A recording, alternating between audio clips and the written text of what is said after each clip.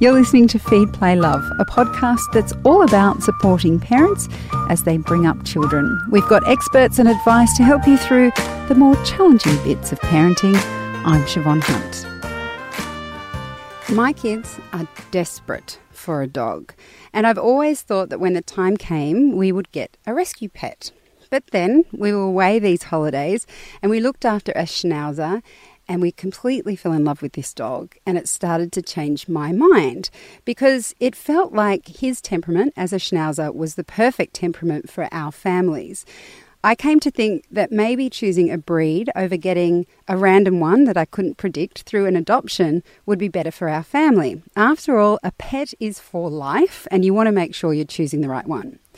Avalon Treharne is from PetSTOCK Belrose, and it's a pet store that also supports different adoption agencies through their charity PetSTOCK Assist. Hi Avalon, how are you? Hi, lovely to meet you. I'm glad to be here.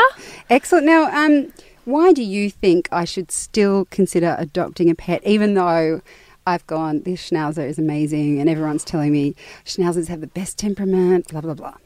Look, it's definitely one thing to take into consideration the dog's breed. You need to take into consideration whether they're an active dog, if that will match with your active lifestyle, whether they've got a gorgeous temperament like the Schnauzers do, and if you've got little kids who maybe might be pulling the tail and getting in their face. And you also need to consider if you've got time to have a puppy. I don't have kids, but I've heard it's like having another child. Yes.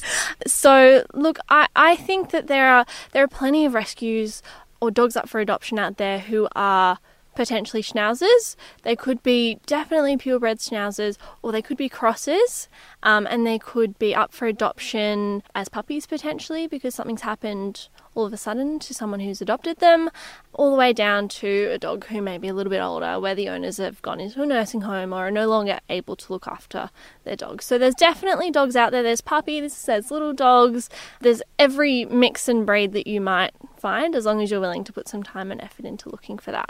Right. Okay. So it's the search.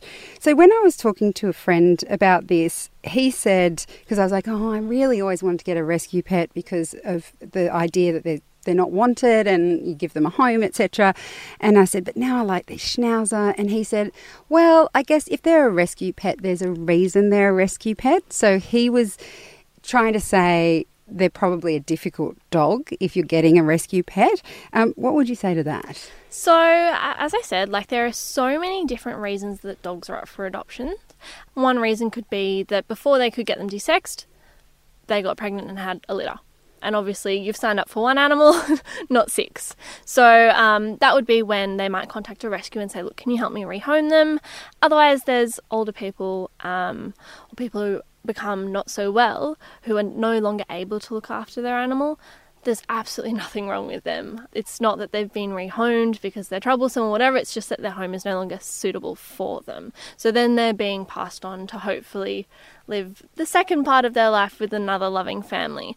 Look, I think that it's easy to say rescue dogs are trickier. Of course, if you get a puppy from a pet shop, you know that the first 8 weeks of their life have been pretty standard. Some rescue pets definitely come from less than lovely homes, and they've had not so kind upbringings, and I think that's actually probably more of a reason to get an adoption pet.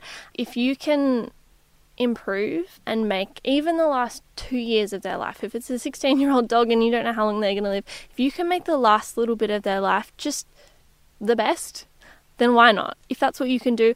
Obviously, if you've got little kids, don't get a dog that might be reactive. So just look for a dog that would be suitable, and there's going to be plenty of rescue dogs suitable for any home. From what you see, are there certain breeds that end up as rescue pets? I think generally, so it depends on the area. I find that a lot of different areas tend to have dogs that would be more suitable to the area. So around where I live, a lot of people go for moodles, oodles, poodles, any mix of that. What's a moodle?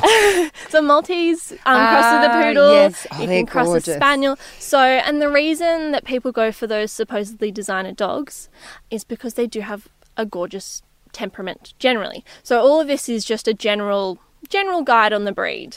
However, Moodle A and Moodle B could be completely different. It's just loosely based on their breed. And the reason the people around where I live have Moodles and things like that is because they are so good with kids. Whereas if you're somewhere that's got a little bit more space, you might be going for a working dog. I also think that part of the reason dogs, specifically I suppose, show up as rescue animals is because people don't take into consideration their breed.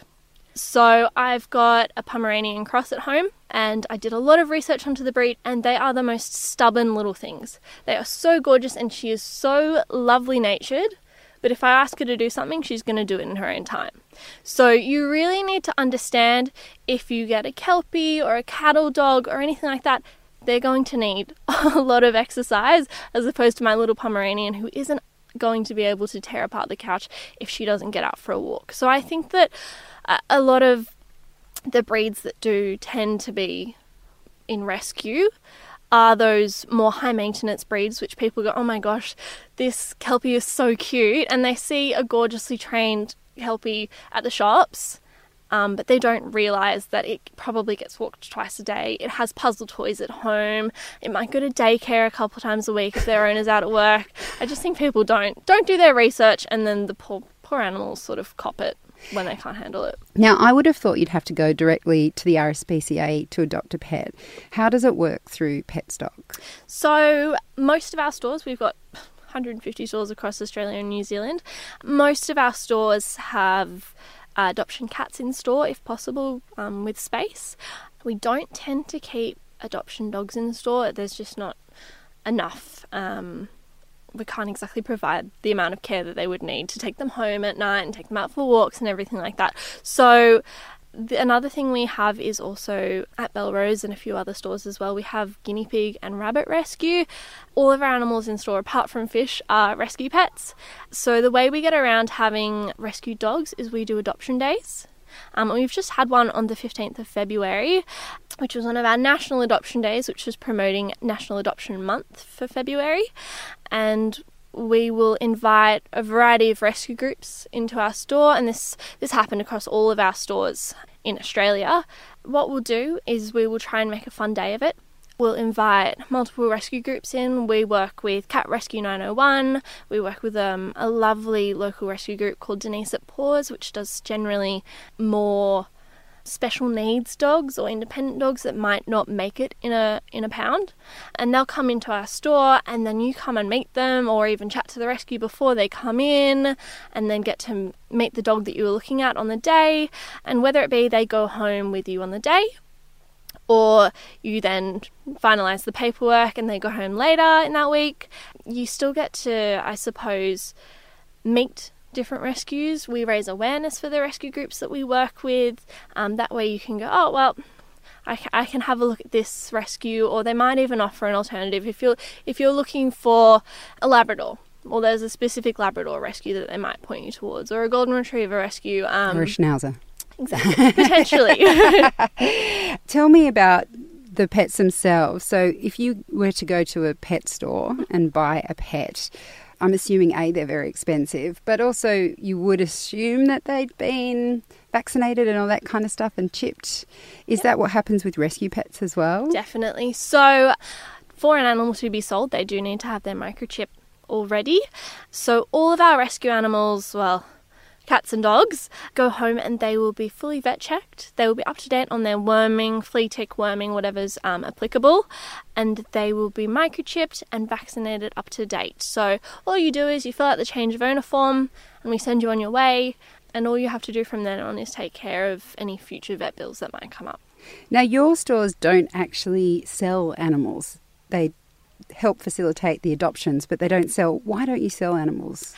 Look, I think it's actually, and this is why I love working for PetSTOCK, they've got a fantastic ethos of rehoming rather than purchasing animals.